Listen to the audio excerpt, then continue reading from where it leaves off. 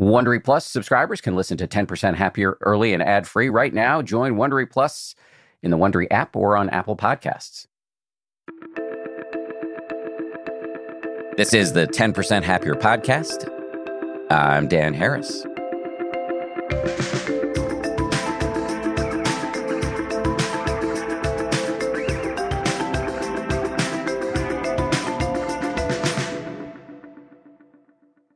Hey, everybody. So many of us do so much suffering over the issue of time management. I put myself firmly in this bucket. Managing my time is one of the trickiest issues I face. Many of us feel pulled in a million directions, frayed and frazzled. We try to prioritize, and maybe it works for a little while, but then we fall behind inevitably, and then we're again left self-flagellating for being insufficiently productive. It is a toilet vortex, to borrow a phrase from my friend Evelyn Tribole, who borrowed it from Nabokov, I believe. It's a toilet vortex that can make us very unpleasant to live with, degrade the quality of our relationships, which then can reduce our capacity for time management, and then down you go. I know this is a hugely resonant issue, and not just for me, because every time we do episodes on this subject, the download numbers spike. So much ink has been spilled on time management. So many books have been written. In fact, my guest today has written 6 of those books, and her latest whittles down all that she's learned over so many years of obsessing over time management to 9 strategies or 9 rules, although she uses that word rules in a very loose way. Laura Vanderkam approaches the topic of time management from both personal experience as well as research. She was initially drawn to this subject matter, and you'll hear her talk about this, because of her own personal experience juggling her career with the raising of 5 children. She went on to write such books as The New Corner Office, Off the Clock, and What the Most Successful People Do Before Breakfast. She also hosts a pair of podcasts on this subject. One of them is called Before Breakfast. The other is Best of Both Worlds. And her latest book is called Tranquility by Tuesday, 9 Ways to Calm the Chaos and Make Time for What Matters.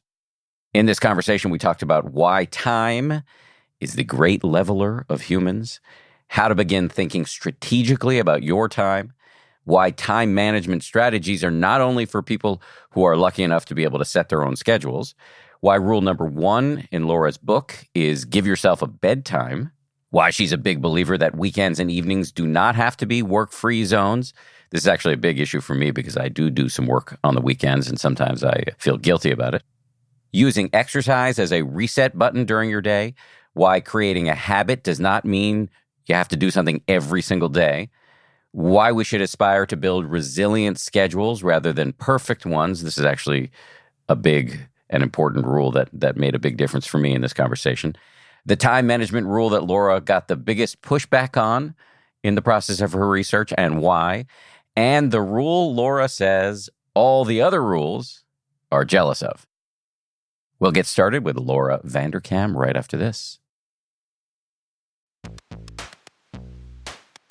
Audible lets you enjoy all your audio entertainment in one app. You'll always find the best of what you love or something new to discover. They offer an incredible selection of audiobooks across every genre, from bestsellers and new releases to celebrity memoirs, mysteries and thrillers, motivation, wellness, business, and more. Audible is the destination for thrilling audio entertainment with highly anticipated new releases and next listen recommendations for every type of thriller listener. The selection over on Audible when it comes to true crime, mystery, and thriller is quite extensive. They've got John Grisham, tons of stuff by Stephen King, David Baldacci.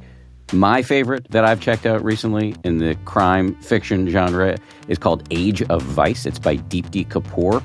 It came out not long ago. Not only is it thrilling and very, very plotty, but it's also written incredibly well. It's truly literature. Deepti Kapoor is a force of nature as a writer. Age of Vice, it takes you into the underworld in New Delhi in India. I absolutely loved that one. As an Audible member, you can choose one title a month to keep from the entire catalog, including the latest bestsellers and new releases. New members can try Audible free for 30 days. Visit audible.com/10% or text 10% to 500-500. That's audible.com/10% or text 10% to 500-500 to try Audible free for 30 days. Audible.com/10%. The Taste the Mediterranean sales event is going on now through March 19th at Whole Foods Market. It's a store-wide event packed with flavor. My family and I are regulars at Whole Foods Market. We've got one, I think, less than a mile and a half away from our house. This Taste the Mediterranean thing sounds pretty cool. They've got Mediterranean-inspired flavors. You can save on Parmigiano Reggiano, charcuterie, and ground lamb.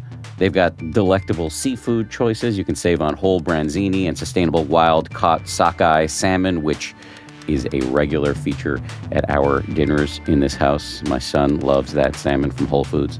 And I'd be remiss if I didn't point out all of the 365 by Whole Foods Market products. Stock up on wallet-happy Mediterranean essentials like feta cheese crumbles, whole wheat pita pockets, and more. I am constantly consuming these 365 products, including the raw cashews, which I snack on all the time. We love the 365 sea salt and pepper. We love their sushi rice. You get the picture. Go check it out. Taste the Mediterranean now at Whole Foods Market. I always love it when the people behind a product that my family already uses tell us that they want to be sponsors of this show. Today, it's Tidy Cats. As you may know, we have an unreasonable amount of cats, 4 of them. So we use a lot of kitty litter, and Tidy Cats is great. They have a product called Tidy Care Alert, which uses color-changing crystals to detect potential concerns and help you put your mind at ease. Let Tidy Care Alert help keep an eye on your cat's health. Whether you have 1 or 4 cats, they make it easy to keep track. Plus, it's low dust and lightweight with long-lasting ammonia control from the brand most often recommended and personally used by veterinarians. I'm not a vet, but I do love cats. Tidy Cats. Check them out. Laura Vanderkam, welcome to the show. Thank you so much for having me. I'm excited to be here. I'm excited you're here. By my count, you've written 6 books on this subject. Is my math on here? I think that sounds about right. Yeah, I love time. It's such a fascinating topic. Well, okay, so 6 books, you call it fascinating. Whence the fascination? What's going on here?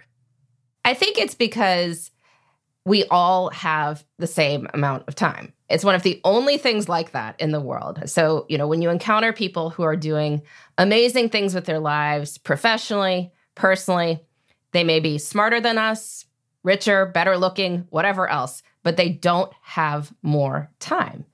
And so I am fascinated about how successful people use these same building blocks that we all have to create these amazing lives and what the rest of us can learn from that. So that's what I've spent those 6 books more or less exploring.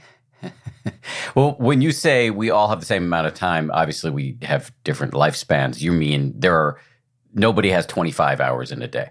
Nobody has 25 hours in a day or even 169 hours in a week, except for, when we fall back in the fall with the time change. So in the way we experience life, we have the same amount of space. Now, yes, obviously some people have longer lifespans than others, and there are many other things that come into play too. Obviously, some people have lives that are a lot more privileged than others or less, and the basic things we're working with, what we've been given to work with are different. But fundamentally, we all do have the same amount of time. And there are things that other people simply can't do for you. I mean, much as people might like, no one can sleep for you. So even the most amazing people out there are still figuring out how they can get enough sleep, how they can do other things that only they can do. So that's why I find the topic so interesting. How much can we learn from people who are using their time more effectively, more successfully, more efficiently than we do, given the structural issues at play here, given that, I don't know, privilege is such a loaded word, but luck is a real, the luck of whatever womb we happen to emerge out of. Can I really glean lessons from people who have been way luckier than I have? Well, I certainly think we can, but a lot of my work has explored maybe not the people who are the name brands out there, but the people you kind of might meet in your normal life. So your neighbor who seems to have a thriving career and also a wonderful relationship with her family. Like, what is she doing, right?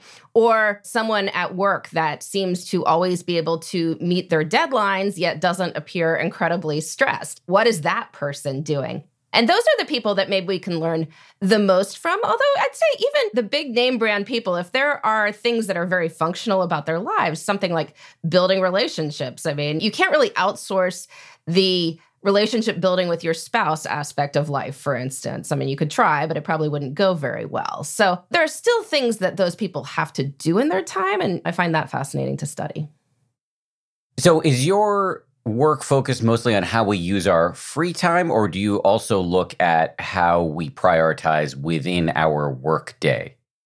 I really think it's both, because we're always working from the same pot of hours. And so you might have more free time if you are able to manage your work hours more effectively. So no matter what your goal is, you're still working with the hours that you are experiencing every day, and figuring out how you can allocate those so you can spend more time on the things that matter and less time on the things that don't. And so certainly within the category of work, many people feel like they spend so much time on the things that are not particularly meaningful, whether that's hours on email or in meetings that could have been an email or something like that. And we'd like to spend more time on maybe learning and professional development or mentoring younger colleagues and networking and doing the core of your job, whatever you are hired to do. So it's a question of time management there. And then obviously the same thing happens in our personal lives too. And many times people don't approach their personal lives with the same mindfulness that we might approach work, and that work has a bit more accountability to it. But, I'm always trying to encourage people to think of their leisure and family time as precious as well and worthy of thinking through, what would I like to be doing with this time? What would be most meaningful for me and the people I care about, most enjoyable for me and the people I care about? And how can I spend more time on those things and less time on the things that are maybe not as important? I want to come back to this issue of intentionality, but just staying with luck for a second.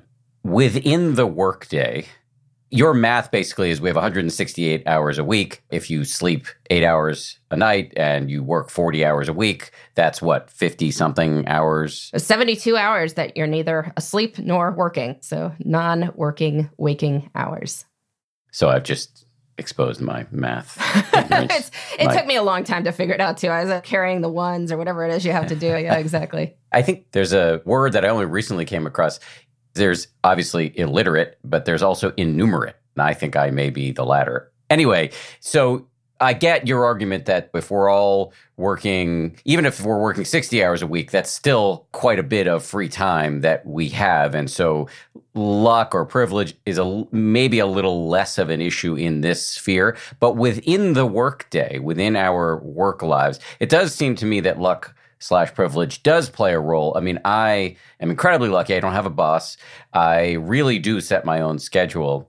Very infrequently are requests coming over the transom that I can't say no to. So I'm just wondering, before we get into your 9 rules in this new book, just what about people who really have to work 2 jobs and aren't in control, don't have as much agency within their days?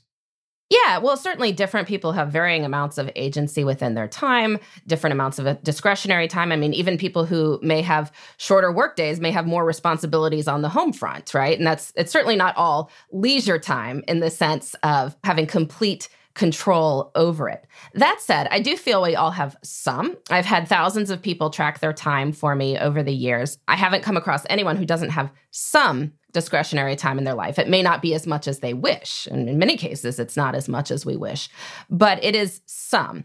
And the question in life is, well, how can we use that some time that we have to feel most rejuvenated or happy with that time? And how can we make changes to ideally scale it up over time? And I've certainly have seen people within jobs where a lot is dictated to them, a lot of their time is dictated to them, slowly carve out bits where they can work on the things that they find most interesting, that they're the most passionate about. And generally, as you wind up having good results with that, generally people want you to do a little bit more of it, because that's what you're showing results in. But even if not, there might be times when you know that things are going to be dictated to you. There may be also other times where you have a little bit more control. Maybe it's right after a big deadline has passed, and then there's a little bit more leeway then. And so it's about learning to recognize within your schedule when these things happen, being aware of it, that same intentionality. And if you track your time for a while, you do start to see these patterns. And when you see these patterns, then you can start to use them. I think another issue, and this may not be strictly a time management skill, But another skill for people who have demanding bosses that can be used is communication skills. To be able to say clearly without a lot of blame or a lot of dysregulation, to say, look, I can't do all of these things. You have this new request you're presenting to me. And so how would you, dear boss, like me to prioritize all of the things on my list? So that seems, and not to put all of the onus on the employee here, because it's really kind of the boss's fault, but there are things that the employee can do that kind of may step out of the range of pure time management and get into communication. Would you agree with that? Absolutely. I mean, there are always things we can do to try to make things better. And I know that self-help sometimes gets a bad reputation for this, of it being about what we can control, but we can't control other people. We can control our reactions. We can control our actions to things.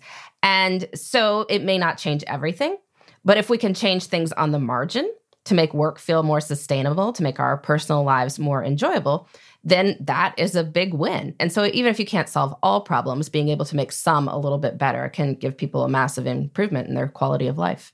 Yeah, no, I completely agree with that. I guess maybe a self-help writer too. And the balance that people who do what you and I do is that you want to acknowledge the structural issues and also give people some strategies before the structures get changed that they can work more effectively within the current strictures and within their life. Absolutely. Can work for larger things to change, but at the same time, control what we can control.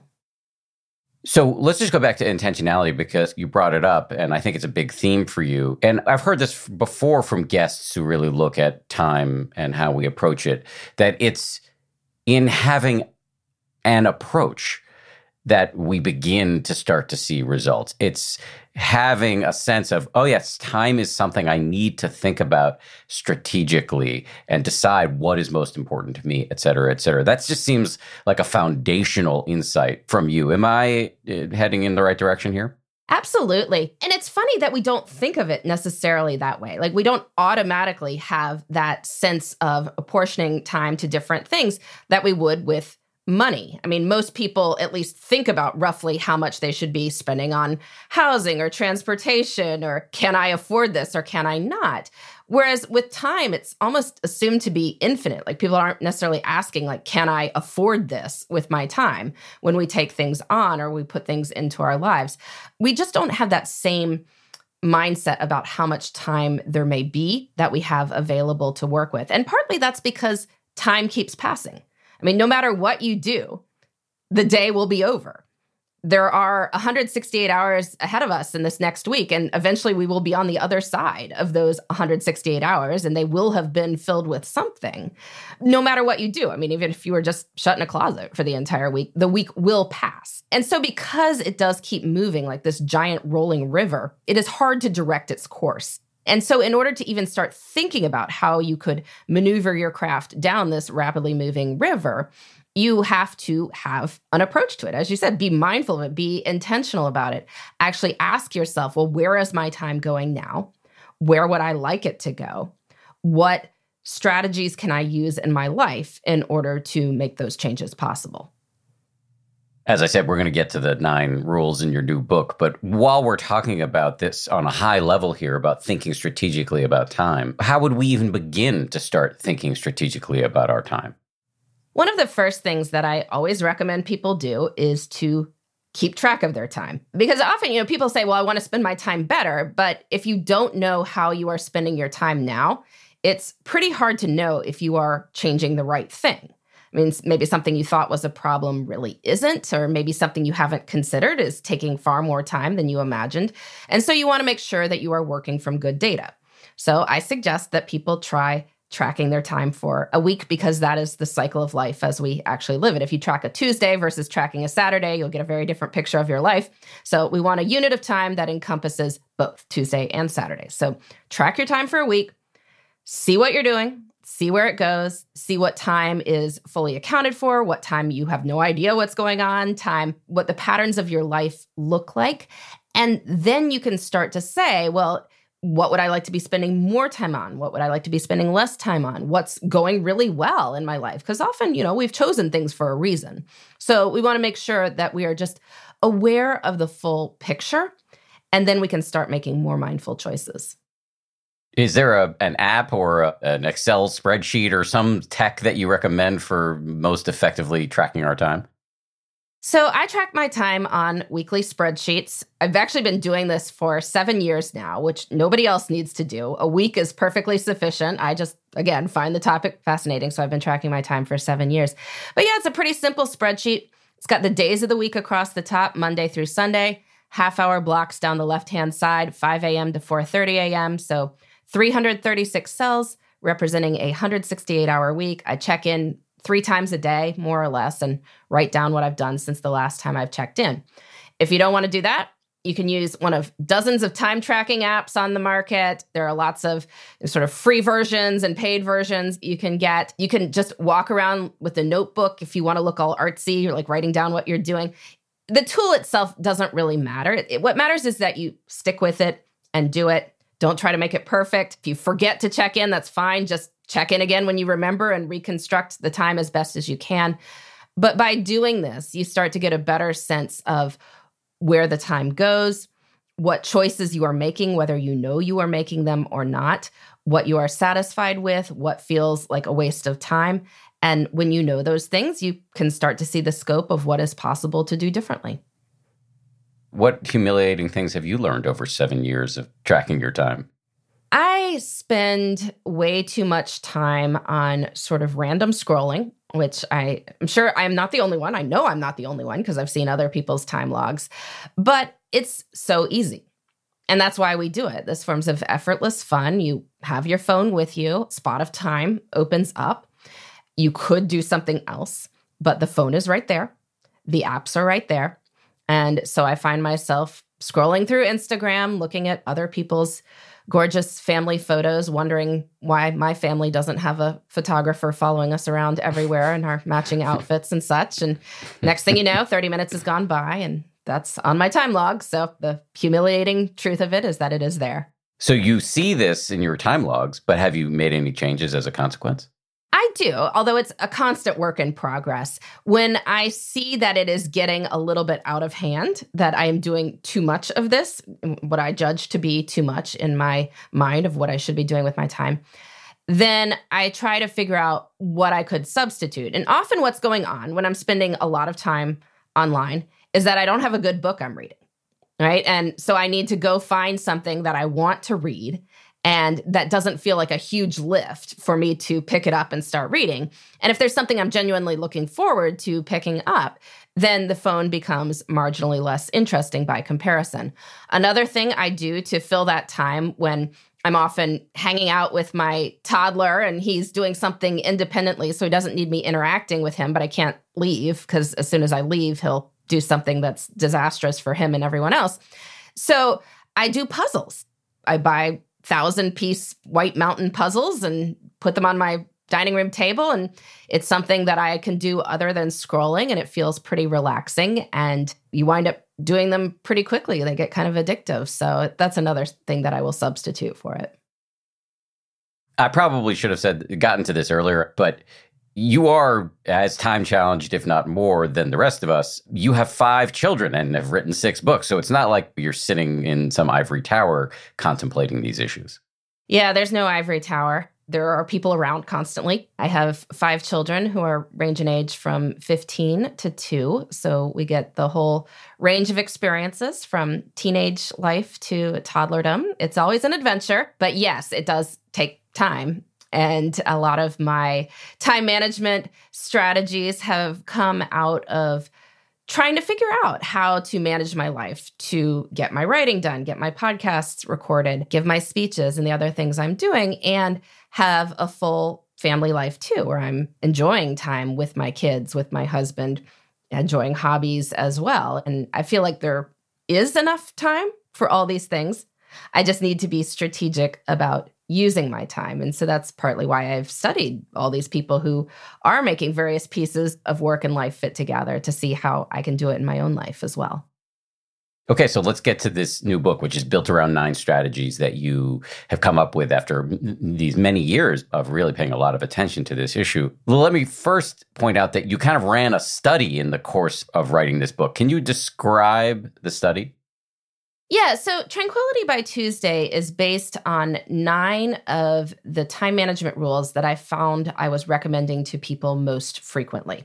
So I've seen thousands of time logs over the years. People have sent them to me, asked me for advice on what should I do differently with my time. And I found that I was often giving people the same advice, even though people's lives look very different. And so I decided to hone these strategies down to sort of 9 rules that I think are broadly applicable and will help most people spend more time on what matters and less on what doesn't. And since I write self-help for busy people, I wanted to make sure that they worked. So I recruited 150 people to participate in what I called the Tranquility by Tuesday project. And each week, they would learn a new rule for 9 weeks. And I would ask them questions about how they plan to implement it in their lives. I would ask questions a week later about how it went. I could measure them on various dimensions. I developed a time satisfaction scale looking at various different things. If people were happy with how they were spending their time professionally, personally, were they getting enough sleep? Did they regularly have time just for them? Were they making progress on their goals? All these questions. And I could measure them on those various dimensions over the course of the 9 weeks. And I found that when people followed these rules over 9 weeks, or at least tried to, their overall time satisfaction scores rose by 16% over the course of those 9 weeks. So that was cool to see. With 150 people, that's a statistically significant rise.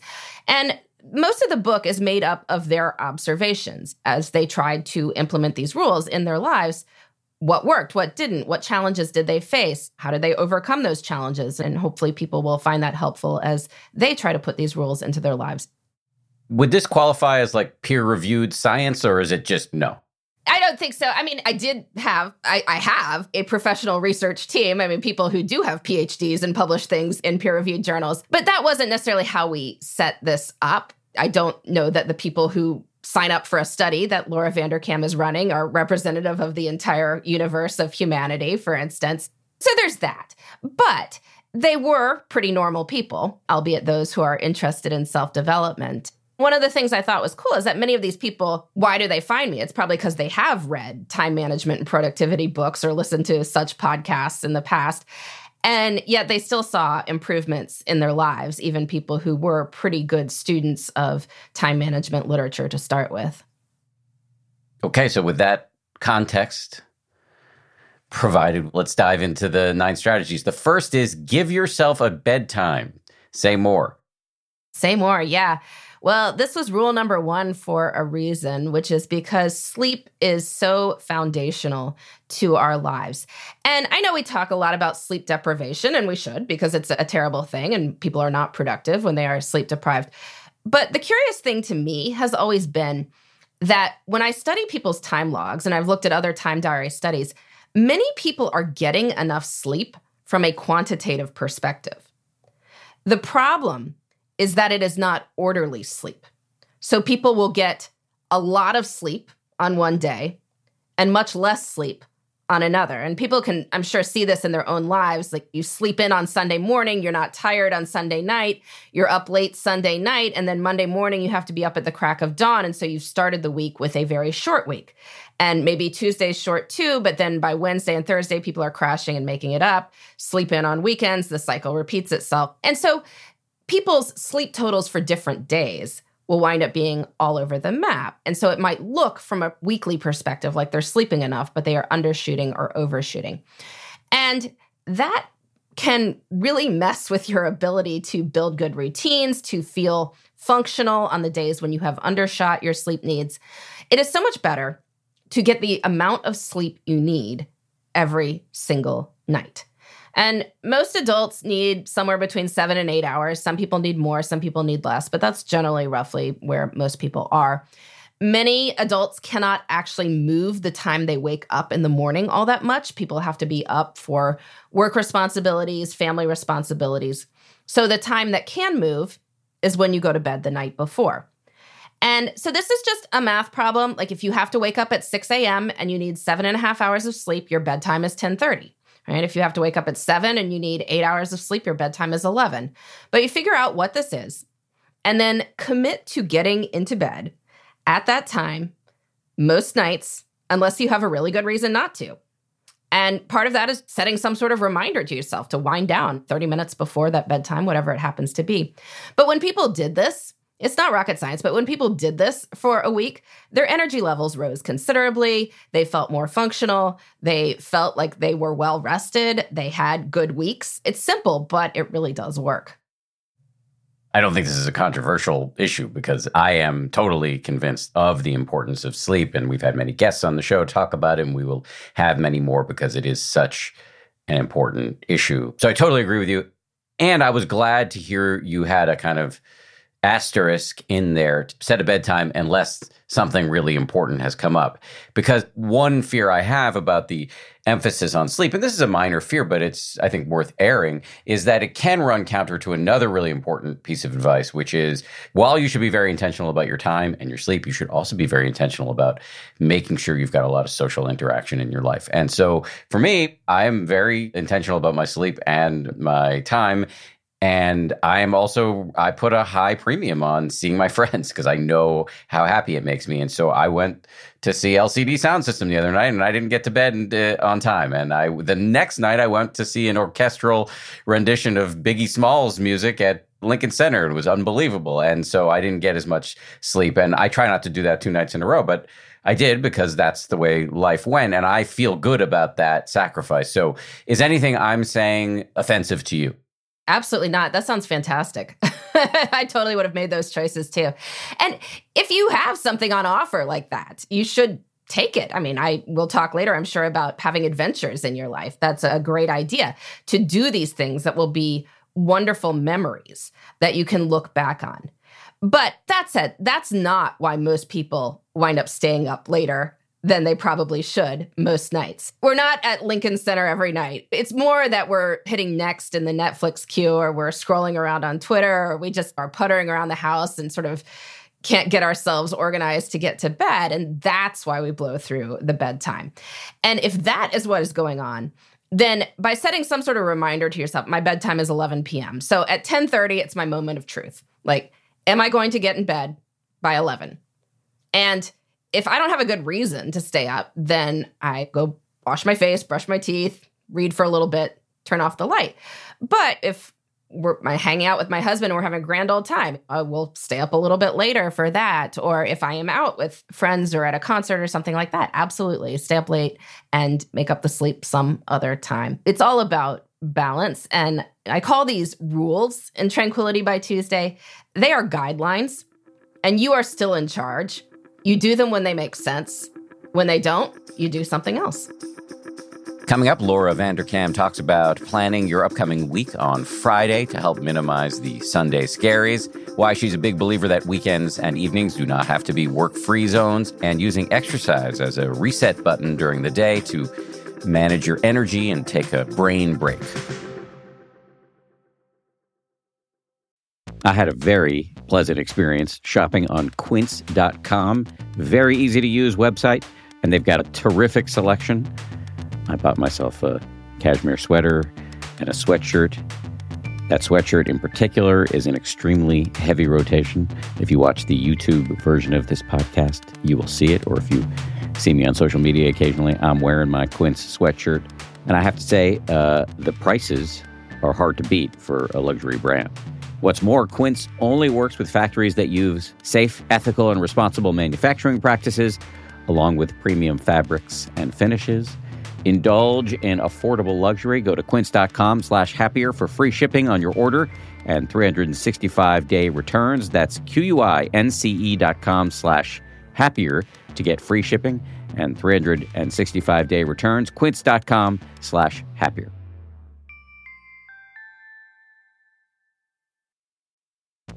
Experiences are what people love the most about travel.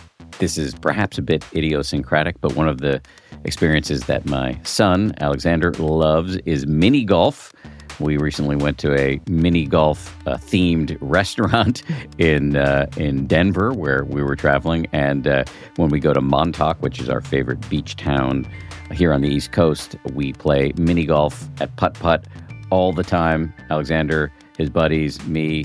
And in one way or another, these experiences are really what become the most memorable and important part about taking trips. Which brings me to Viator, which is a website and app where you can book travel experiences, everything from simple tours to extreme adventures. With over 300,000 bookable experiences in 190 countries, there's something for everyone. I have used Viator myself. I find it to be incredibly helpful. Download the Viator app now and use code Viator10 for 10% off your first booking in the app. One app, over 300,000 travel experiences you'll remember. Do more with Viator.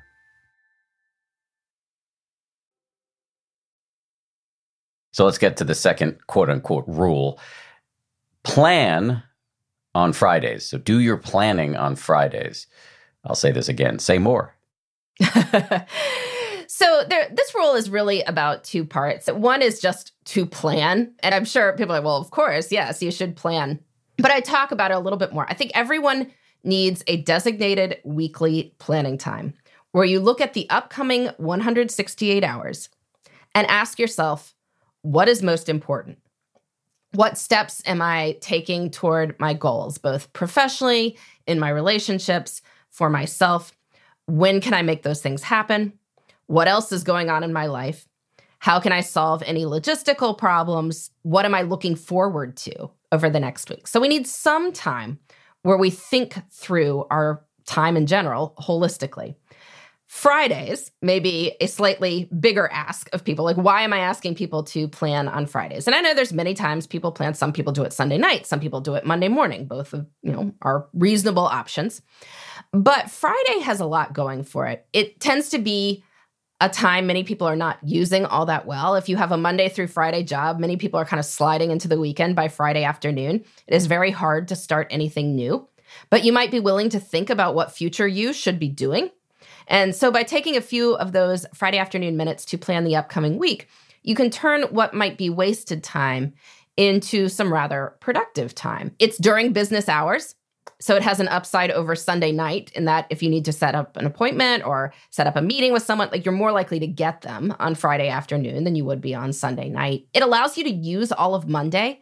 People who plan on Monday morning for the week can't really get started until later in the day on Monday. If you need to set up an appointment or meeting with someone, it's probably not going to happen until Tuesday. So you've just shortened the work week considerably. Whereas if you plan on Friday, you can get started on Monday morning. And then finally, it helps solve that issue of what people call the Sunday scaries, which a lot of that is not really knowing what is waiting for you on Monday morning. So on Sunday afternoon, evening, people start to feel a little bit anxious about what's coming up, even people who really like their jobs. And it's because you don't necessarily know how you'll deal with all the stuff you got to deal with that week. But if you set a plan on Friday for how you will deal with the critical things that are happening in the next week, then you can mostly relax over the weekend and enjoy yourself and then hit Monday ready to go. You know how I've solved the Sunday scaries? How have you I just work it? 7 days a week. Well, that's one approach. And then you never give yourself a chance to get into it. So No, it's a stupid approach. And actually, I try not to work 7 days a week.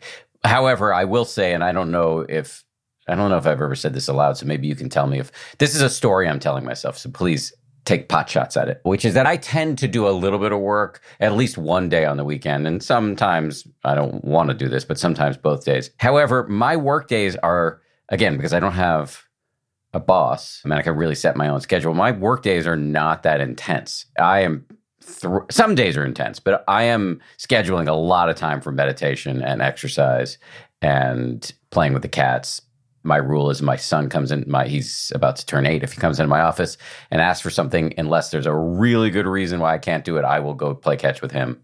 And that's a Tuesday, not just a Saturday work day. So anyway, please take pot shots at the story I'm telling myself, which is a justification for working more than 5 days. I I think it's fine. I mean, there's nothing sacred about weekends. Obviously, some people have sacred days on the weekends that they do need to take completely off for work, and that's great. I think everyone would benefit from taking at least 24 hours off from work at some point in the course of their week. But in many cases, those of us who do have more flexible schedules during the week may decide to do a little bit of work on what are traditionally days off in order even to have more flexibility during the week, right? Yes, so if there's right. a certain amount of stuff you have to get done and you don't do it on Tuesday because you're having some adventure with your kid, which is a totally wonderful thing to do, then there's nothing wrong with doing it during 2 hours on Saturday. I mean, that's totally fine as well. That's certainly something I've wound up doing a lot of in my life. I mean, with my kids, inevitably, there is something that comes up during the workday in the course of the week, whether it's that I'm doing something at a kid's school or somebody's home for some reason, doctor's appointments, dentist appointments, whatever it is. And so some of that time might get moved to the weekend while the kids are doing something else or the little guy is napping or whatever it happens to be.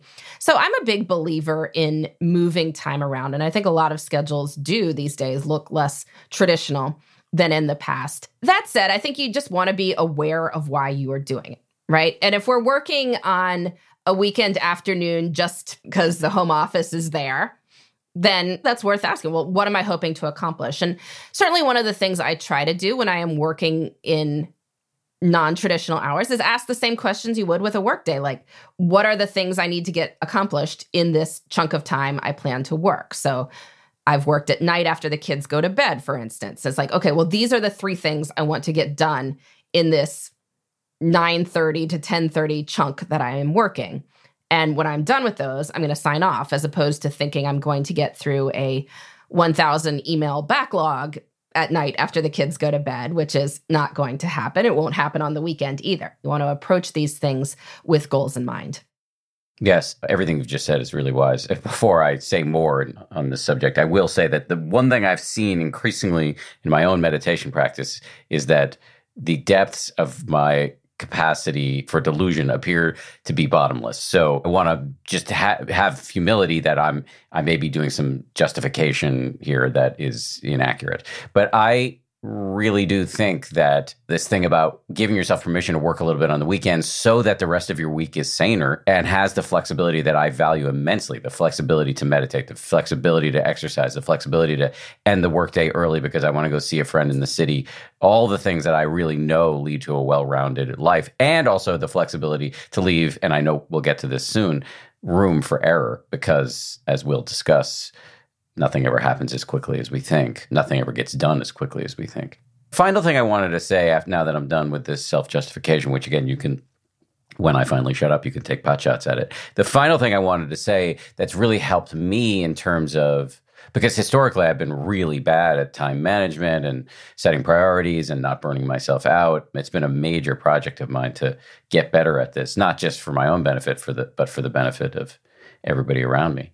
The one other tool that's been really helpful for me in this is self-compassion. And that's a big term. It means a lot of things. There are a lot of practices under self-compassion. But specifically, I'm talking about what has been described to me by one of the prime movers in the field of self-compassion research as the quintessential self-compassionate question you should ask yourself on the regular, which is, what do I need right now? And I have found, and again, this is possibly delusion, that if I was to try to pack my work week into 40 hours, I wouldn't be able to get what I need, which is breaks and, again, time for meditation, exercise, torturing cats, and chasing my son.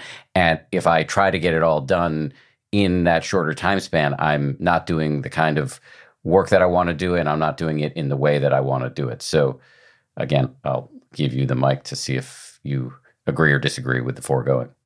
I think that is totally accurate. And part of the freedom of being able to design your own schedule is asking that question. What do I need now? What do I want to do now? Sometimes we want to be outside on a lovely Tuesday afternoon doing something that doesn't particularly look like work. And maybe it's a rainy Saturday and that seems as appealing as anything else. And also, many of us like our work. I mean, there's nothing inherently bad about work. I think sometimes people refer to work as being something that they don't want to do. It's like by the definition that work is something you don't want to do. And so you have to avoid it and put it into small categories in your time.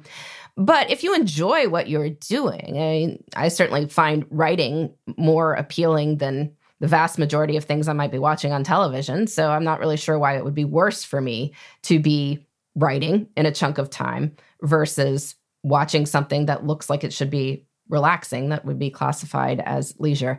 You just have to be aware of it, right? And are you feeling burnt out? Are you feeling, overwhelmed? And then that's a sign that you need to figure out something else and put something else in your life, some sort of leisure or break or whatever else that will help you get back on track. Not everybody listening to this conversation will be in a management position or a leadership position as it's traditionally understood within an organization. While I'm not anybody's direct manager, I'm obviously in a leadership position. My name's on the show. I do think about the impact my work style and work hours have on my colleagues, or I guess it's not the right word technically in my case to say employees, but if you're a leader in an organization and you have a style that involves working on Saturdays and Sundays, how do you ensure that doesn't have deleterious effects on the people around you because they may feel like they need to answer your emails or whatever it is? Well, one of the reasons I suggest people plan on Fridays is often you are reaching out to your colleagues or the people you're managing as you're trying to organize the next week. And if you are managing people, it's much better to have those messages going on Friday than Sunday night because people will respond to their managers. That's human nature. Like they will be checking their email to see what you're sending them on Sunday night if they know that you are doing that. And if you don't necessarily want them to feel like they need to do that, then it helps to confine your outreach to other people to the sort of more traditional hours. And part of this is just communication, as we talked about earlier, that you can tell people, I work non-traditional hours. I do not expect you to do that. Groups can set communication norms that we will respond relatively quickly to each other within these hours, whatever you decide those are going to be.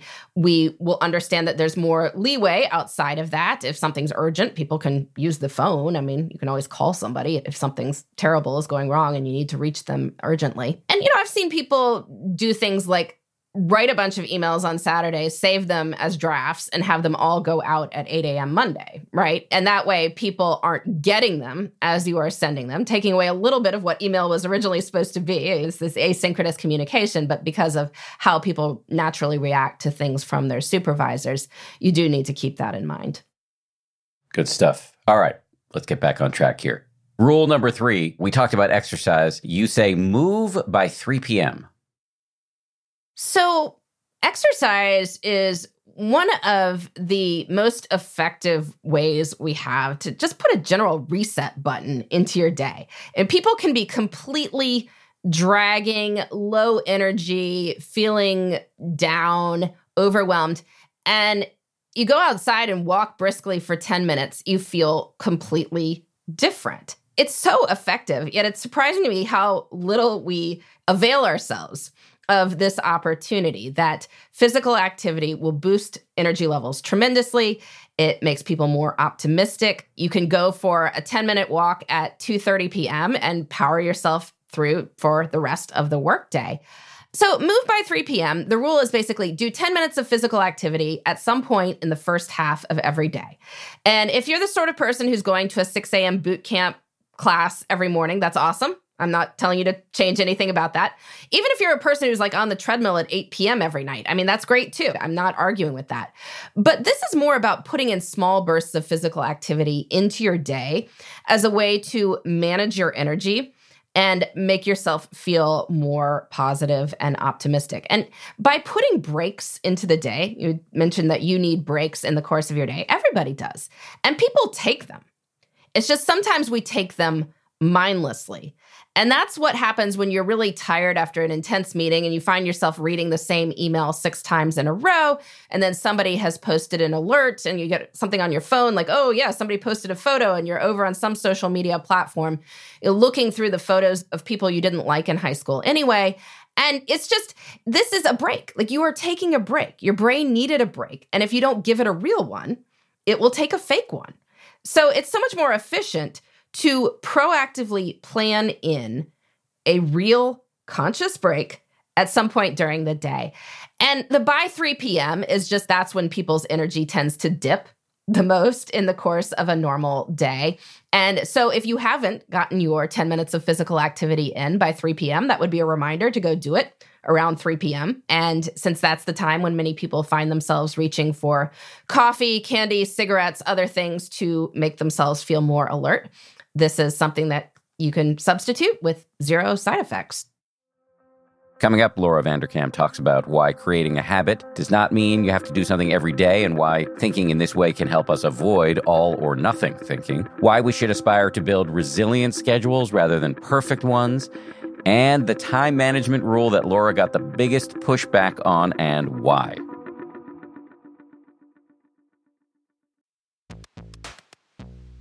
When it comes to hiring, don't go searching for the one. Just meet your match with Indeed. If you need to hire, you need Indeed. Indeed is your matching and hiring platform with over 350 million global monthly visitors, according to Indeed data, and a matching engine that helps you find quality candidates fast. When I was looking to hire someone, it was so slow and overwhelming. I wish I had used Indeed. Leveraging over 140 million qualifications and preferences every day, Indeed's matching engine is constantly learning from your preferences. So the more you use Indeed, the better it gets. And listeners of this show will get a $75 sponsored job credit to get your jobs more visibility at Indeed.com/happier.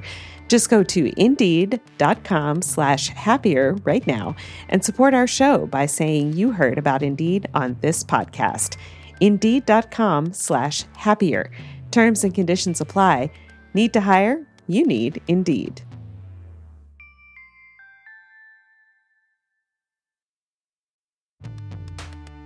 The show is sponsored by BetterHelp. What is the first thing you would do if you had an extra hour in your day? Many of us spend our lives wishing we had more time. Therapy can help you figure out what matters to you so you can do more of it. This is something I've spoken about at length for many years with my therapist, as somebody with a pronounced tendency toward overscheduling, working on figuring out what I care most about, what matters most to me, has been very useful when it comes to setting priorities. If you are thinking of starting therapy, give BetterHelp a try. It's entirely online, designed to be convenient, flexible, and suited to your schedule. Learn to make time for what makes you happy with BetterHelp. Visit BetterHelp.com/happier today to get 10% off your first month.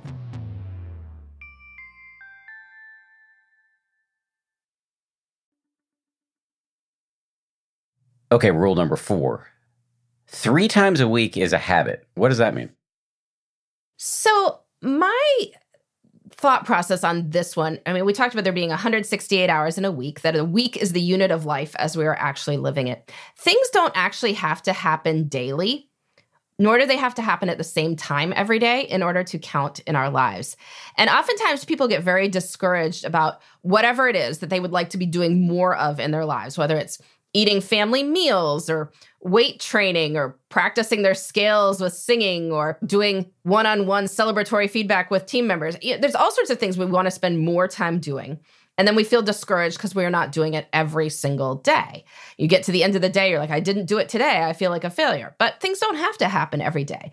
I maintain that anything that happens 3 times a week is a habit. It counts regularly in your life. It can be a part of your identity. And it's very helpful for people to have this mindset. It keeps us a little bit away from the all or nothing mindset that I find a lot of people fall into. But often when people look at their lives, they track their time, they find they are doing whatever this thing is that they want to do more of once a week. Maybe they're even doing it twice. So getting to 3 just involves small tweaks. It doesn't involve a total lifestyle overhaul. I mean, so for example, eating family meals, many people discover due to their work schedules, their kids' activity schedules, like they're not sitting down to a giant feast at 6 p.m. every night, Monday through Friday. But it doesn't have to look like that. Maybe, you have family pizza night on Friday night. You have a pancake breakfast on Saturday morning, and like there's one other meal that happens during the week somewhere. It's like, wow, you eat together regularly. Family meals are a habit. You are a family that eats together. So by encouraging people to think about something that they want to have regularly in their lives and then schedule it in for 3 times a week, we find that these goals tend to be a lot more doable. I do want to say to my 8-year-old son, Alexander, if you're listening, which almost certainly you're not, 3 times a week brushing your teeth is not a habit, my view. Having said all of that, I totally agree with you. And one of the things I often say to people who are worried about booting up a meditation habit is you should aim, at least at first, for daily-ish. Ish, yes. Ish. And 3 times a week is pretty often. I mean, yes, I believe you should brush your teeth more often than that too. But if somebody did 3 times a week, that would be a lot better than nothing. So if we're comparing it to nothing, 3 times a week is great for many things. Yes. So. And it really, you're sort of calling things a win that other people might call, self-critical people might call a fail, really comports with what we know about behavior change and the science there, that actually the most effective strategy for many of us when trying to create a habit is to start small. And no, I would say with that people often think about daily habits, but many of the times when people are talking about their daily habits, they aren't doing them daily. Many people will call something a daily habit that they are doing Monday through Friday, but that isn't daily, right? That is 5 times a week. And we take 2 days off from whatever it is and don't even bat an eyelash about, but that's not daily. Like, if to me, daily is 7 times a week, holidays, vacations, everything else. And if people who call something a daily habit aren't doing that, then we're really just arguing about how many times per week is acceptable to call something regular in our lives. And so 3 strikes me as good a number as any. That's what I certainly try to aim for. And I've seen this in my own life too, that I've been getting back into playing the piano. We moved about a year ago, and the gentleman we bought this house from left his piano, and we bought it off him. It was great. So now I have a wonderful piano that I can play. And I set a goal to play 3 times a week. And that has been very motivational for me. Often I find that I've played twice in the course of the week as I review my week, and I'm like, I could fit in one more time. And so that nudges me to go do it a 3rd time. And so I'm playing more. Whereas if I have to find a space for this every single day, it just wouldn't happen. I mean, I travel, like my piano doesn't travel with me. Days get busy. By the time I sit down to play, somebody's asleep. That wouldn't really work. So by setting it as a reasonable goal, we are more likely to stick with it. And I had people who tried this rule out find themselves actually doing something all 7 days of the week because they had taken the pressure off. Right. And it was no longer like, I have to do it daily. And then, but it was like, no, I'm just aiming for 3 times a week. Everything else is a bonus. And they found that they liked it. So they did more. Yeah, that's what happens when you switch from extrinsic motivation, doing it because, the society or some author or podcaster has told you to do it, to intrinsic motivation of, oh yeah, I did it a few times. I really like it. I'm just going to keep doing it because I like it. And so it no longer has as much pressure, or you're just doing it for fun. Exactly. Rule number 5, create a backup slot. Yeah, this is a real mindset shift for some folks. I am somewhat of a pessimist. I assume things will go wrong, and I try to build my schedule to account for that fact. But I have learned over the years that many people are wildly optimistic, and I wish I lived in their worlds where, you always get to work on time. There's never traffic. It's never raining. Flights are never delayed. No one ever gets sick. Your vendor doesn't forget to show up. There's so many things that can go wrong in life. And if your schedule requires everything to go perfectly in order to work, you're going to get off track very quickly. And people can get very frustrated about this. And it is frustrating. We make time for our goals, theoretically, and then life happens, life intervenes, and we can't do it for one reason or another. But I always say anyone can create a perfect schedule. The true time management masters make a resilient schedule. And building in a backup slot is key to this. If anyone has been invited to anything that happens outdoors in the summer, you've probably seen on invitations for bigger things that sometimes they'll put a rain date. And this is really an incredibly brilliant scheduling concept if you think about it. The organizers of your outdoor event are acknowledging that much can go predictably wrong outside. Like, it's right there in the rain date name. Like, rain could happen. But there's no question of whether the event will be rescheduled or for when. Like, it will be on the rain date. So if you want to go to this thing, not to put anything unmovable in the second slot. And by setting a rain date, you vastly increase the chances that the event happens, even if not when originally scheduled. And so in life, if we want to make time for the things that matter to us, we need a lot more rain dates, right? We need second spots, backup spots for anything that is truly important to us. And so I encourage people to really think about this. Don't just carve out a time for whatever your priority is, carve out a backup time. So, you plan to meet with an employee at 10 a.m. on Tuesday about something you really want to do. It's not urgent, but it's important that you're talking about. And of course, you have some major client emergency at 9:30 a.m. on Tuesday. Well, when does it get rescheduled to? Like, if you both know that ahead of time and you've both blocked that time out, it's going to happen. Whereas if you don't happen that, it just keeps getting pushed forward week to week, and people find this incredibly frustrating. Now, obviously, it gets a little bit unwieldy to have backup slots for absolutely everything we're doing. So you can approximate this by just building in more open space in general. The more open space, the better. People feel like, oh, I should schedule every minute, but then stuff gets bumped and stuff doesn't happen and stuff runs over. I mean, if you have open space, you can not only get caught up so you're not late and rushing, or if emergencies happen, you have somewhere to put what the emergencies bumped or put the emergencies itself. But it also allows you to seize opportunity. Like, if something cool comes into your life that week and somebody wants to have a conversation that you didn't know was going to happen, you've got a spot to put it. Or if you want to, if some big project like lands in your lap, you don't push it away. You've got a spot to put it. This is acknowledging that we do not know at the start of the week everything that we will need to do by the end of it. So by building open space, we can accommodate life as it actually happens. Yeah, I really like this. I find that I'm looking at my calendar a lot, thinking about what's coming up and can I get everything in that I want. And when I see open space, especially if I'm trying to figure out, what's my day looking like tomorrow? When I see open space, it just reduces the Sunday scaries or the Tuesday scaries or whatever it is, because the day doesn't look as torturous. And so I've gotten really disciplined. And again, I want to acknowledge that I'm very lucky, et cetera, et cetera. But I've gotten pretty disciplined about not even having any meetings on my calendar, ideally until 1, so that I can write and get in my exercise and meditation. And then in the back half of the day, when my brain isn't as sharp, I can talk to you and let you do most of the work. Yeah, or that's a great idea for people who do have that level of control. As you said, making Fridays more open. Often people work in organizations where Fridays tend to be a slightly lighter day. So if you can carve out open space on Fridays, that might be helpful. If you are the sort of person who has a lot of meetings through the day, if you can kind of block off an hour or 90 minutes in the afternoon, even just to get caught up from the stuff in the morning that has run over, that can be really helpful. But just figure out what is possible. I mean, people often say, well, I can't do this. I mean, and probably most people listening to this cannot block off until 1 p.m. every day. And that's fine. You don't have to. But can you block off some time? Can you leave some time unscheduled and resist the urge to give it up just because it's there if you don't have a really good reason to do so?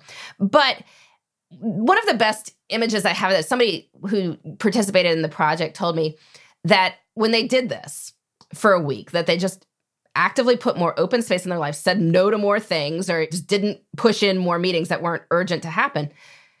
They said they felt almost too relaxed. I was like, that, okay. She said, but I got everything done for the week. Like, it's not like there's some big project that didn't happen. Like, I actually got everything done I needed to. So the feeling of being too relaxed was just, she had been living the equivalent of paycheck to paycheck in her life where time was concerned. And if anyone has had that experience in terms of money, it's obviously very stressful. And then if you suddenly get a little bit more money coming in, or a big bill is suddenly gone, right? You just have a little bit more breathing room. Like, it just, the level of relaxation that you get from that tiny extra bit of margin is just amazing. And so having that space allowed her to experience far less stress. And I think other people will find the same thing. It's like that joke about the guy who's banging his head up against the wall and somebody says, why are you doing that? And he says, because it feels so good when I stop. So it would be better if you weren't banging it in the first place. But if you are, figuring out how you can stop is a great next step. Rule number 6, one big adventure, one little adventure.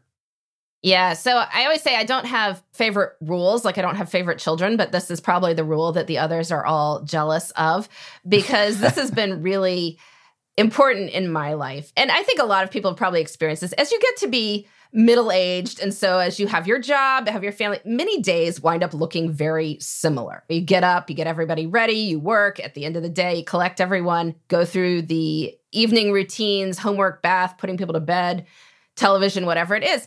And there's nothing wrong with routines because they make good choices automatic. But when too much of this sameness stacks up, you wind up feeling like whole years are disappearing into these memory sinkholes where you have no idea where the time went. And people are like, where did the time go? Is it January again already? Or whatever it is. You don't say, where did the time go when you remember where the time went? And key to that is putting memorable things into your life. And so this rule of doing one big adventure and one little adventure a week is about having a good cadence where you're not going to be exhausted or bankrupt. Like if you were trying to fly internationally every week, that would not be sustainable. But by doing some adventures in your life, you create memories. So a big adventure, 3 to 4 hours, something you could do on half a weekend day.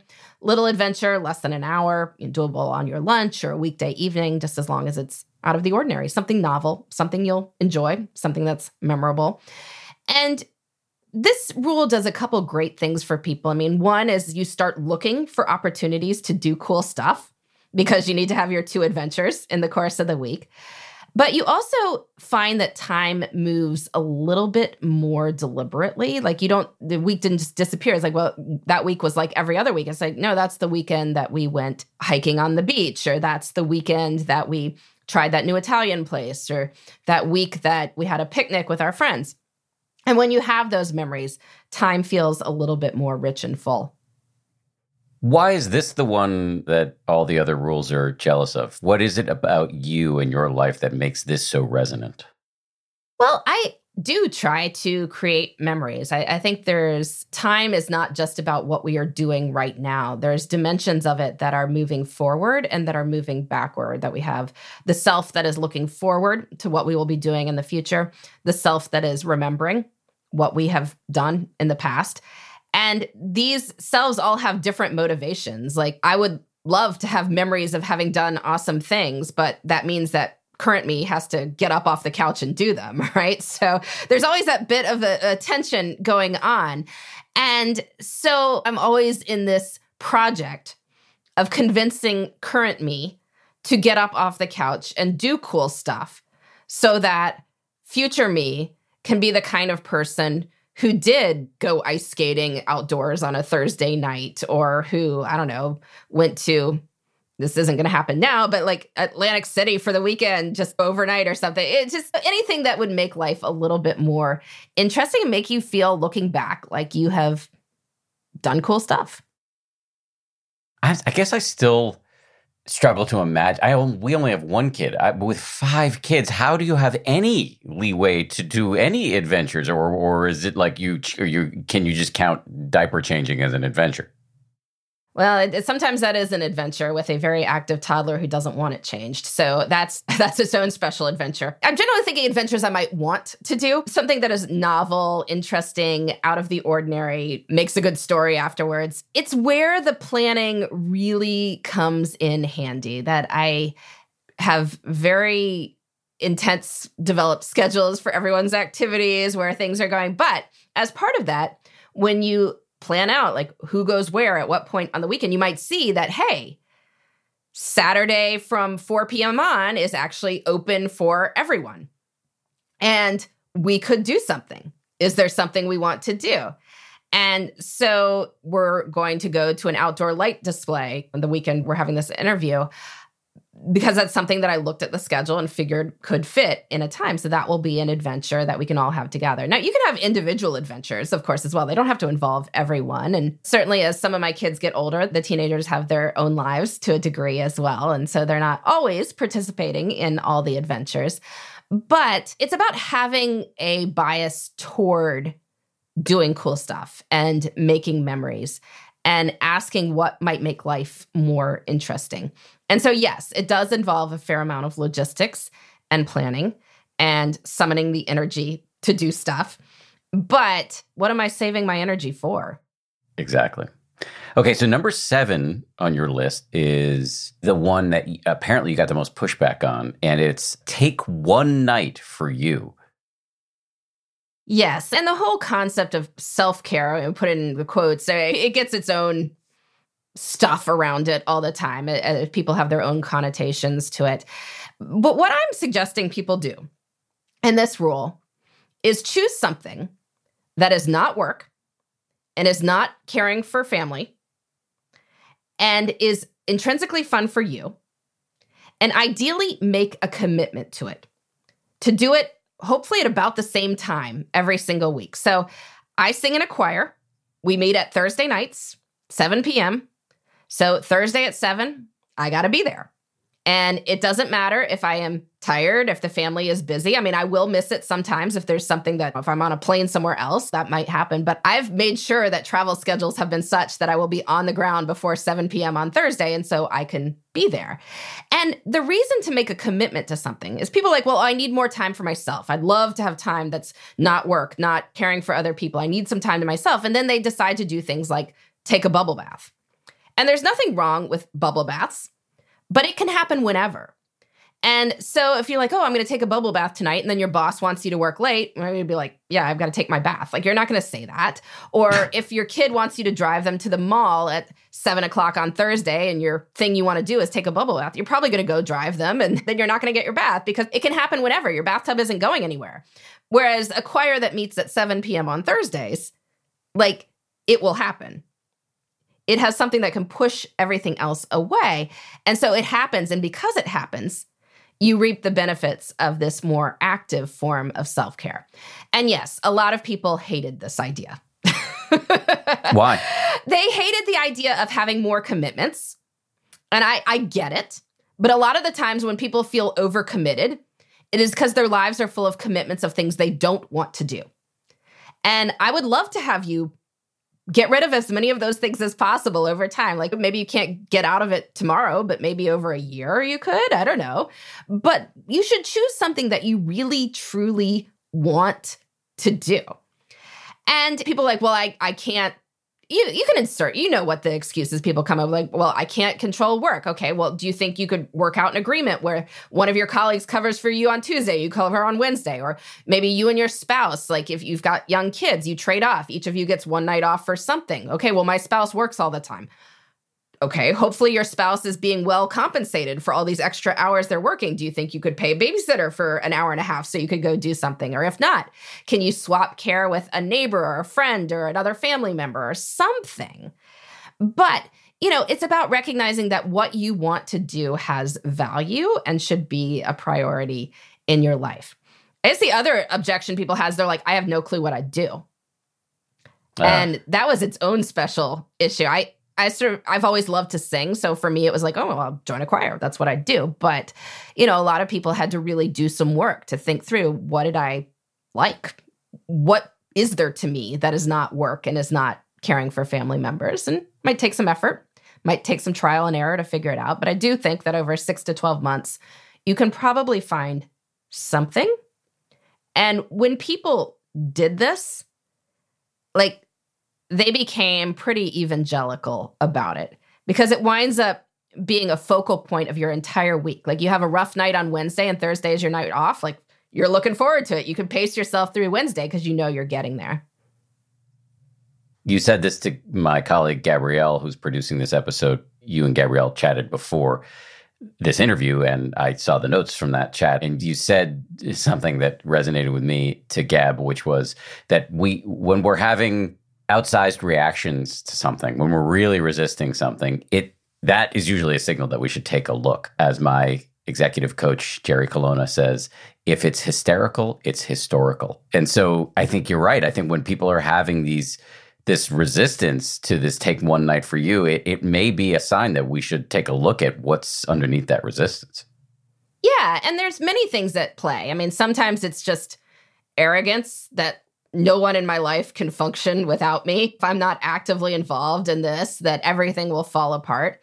And the flip side of arrogance is fear, which is that I worry if things operate without me smoothly, then what's the point of me? And I'm sure there's a lot of stuff there that we could unpack for all of us. You can unpack that and maybe, hopefully, get past it. Then there is a lot of fun to be had in a world where you don't have to be actively managing absolutely everything all the time. You get to do stuff that isn't work and isn't family and is fun just for you.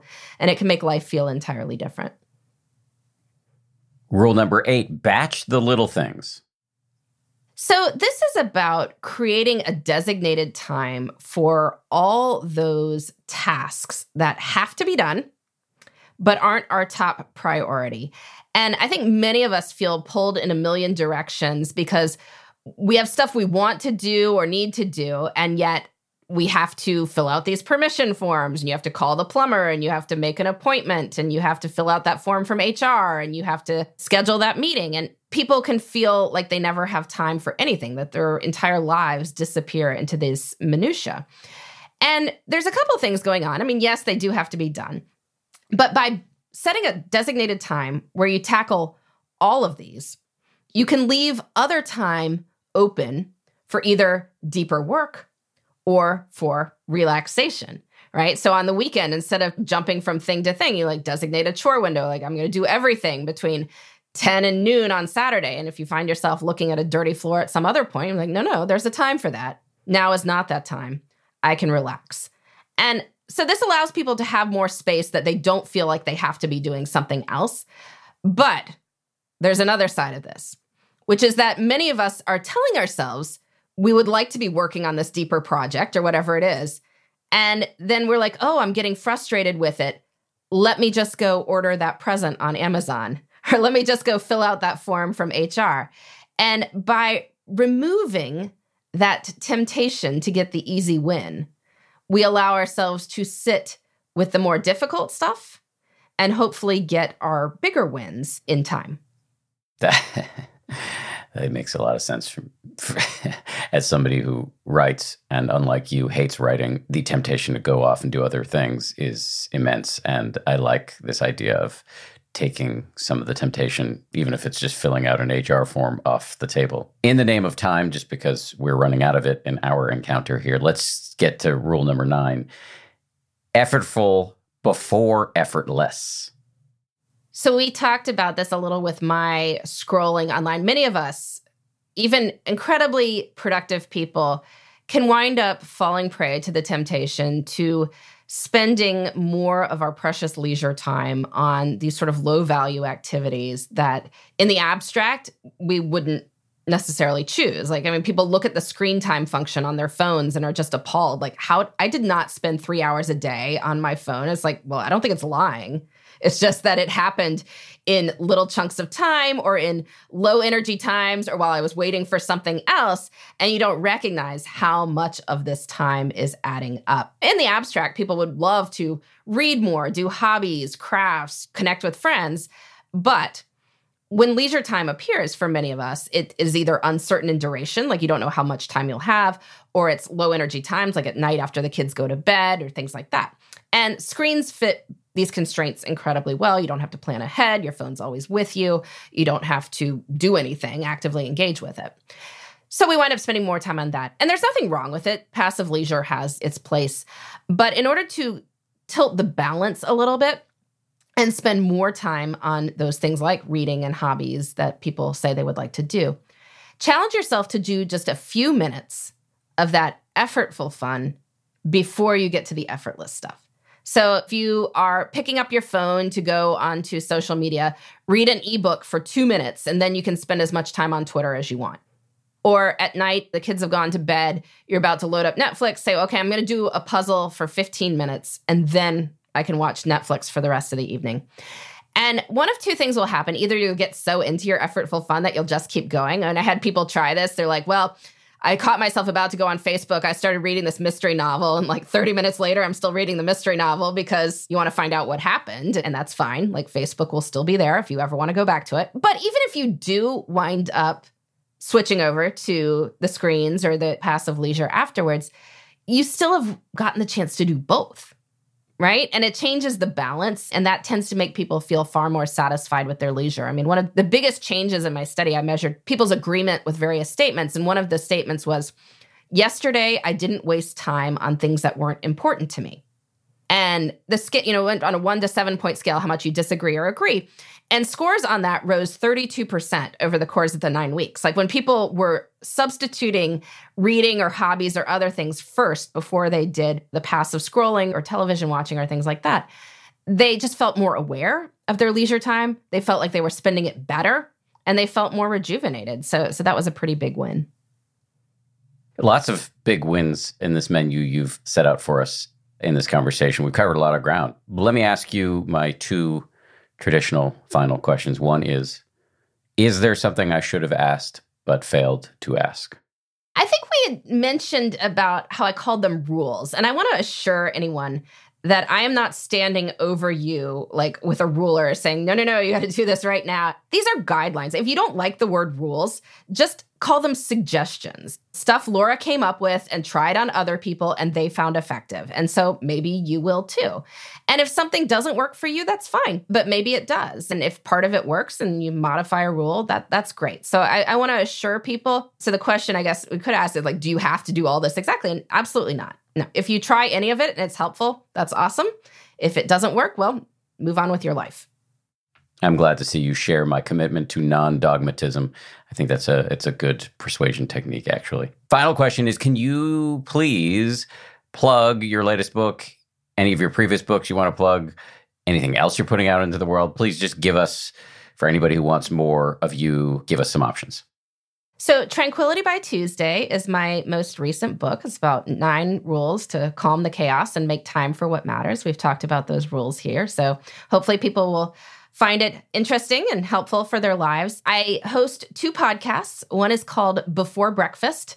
It is a short, every weekday morning tip, 5 minutes, hopefully help you take your day from great to awesome. I also co-host one with Sarah Hart Unger called Best of Both Worlds. We talk about the intersection of work and family from the perspective of people who truly love both. And if you want to learn about any of my other books, just come visit my website, lauravanderkam.com. You can find out about them there, and I blog several times a week. I'm still in 2006 when it comes to the internet. Like, I like blogging. I just write about my life a couple times a week and put it up there. We have a great comment section. People are very nice. So please come join the conversation. Thank you for joining this conversation. It was a pleasure. Thank you so much for having me. Thanks again to Laura Vanderkam. Thank you as well to everybody who works so hard on this show. 10% Happier is produced by Gabrielle Zuckerman, DJ Kashmir, Justine Davey, and Lauren Smith. Our supervising producer is Marissa Schneiderman, and Kimmy Regler is our managing producer. Scoring and mixing by Peter Bonaventure of Ultraviolet Audio. We'll see you soon.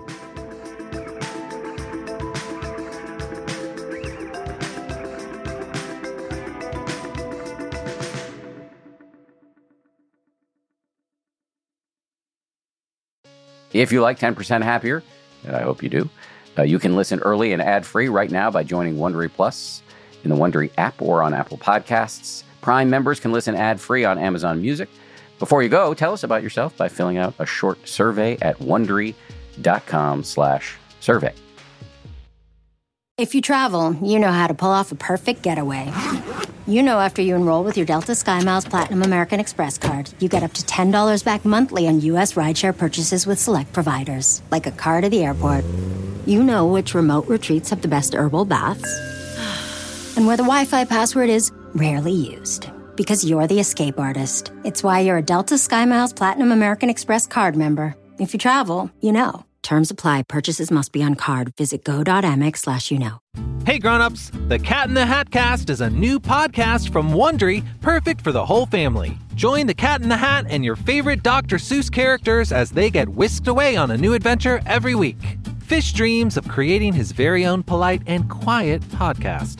That is, until he gets a surprise visit to his Fishbowl podcast studio from the Cat in the Hat himself, and it becomes very clear that the cat has other plans for the podcast. And those plans are the opposite of quiet. Sing along to new favorite songs, try your luck at Titanic tongue twisters, have some fun with wondrous wordplay, and most importantly, bring your family along for all of the adventures in the Cat in the Hat Cast. Follow the Cat in the Hat Cast on the Wondery app or wherever you get your podcasts. You can listen to the Cat in the Hat Cast early and ad-free on Wondery Plus. Join Wondery Plus in the Wondery app or on Wondery Kids Plus on Apple Podcasts today.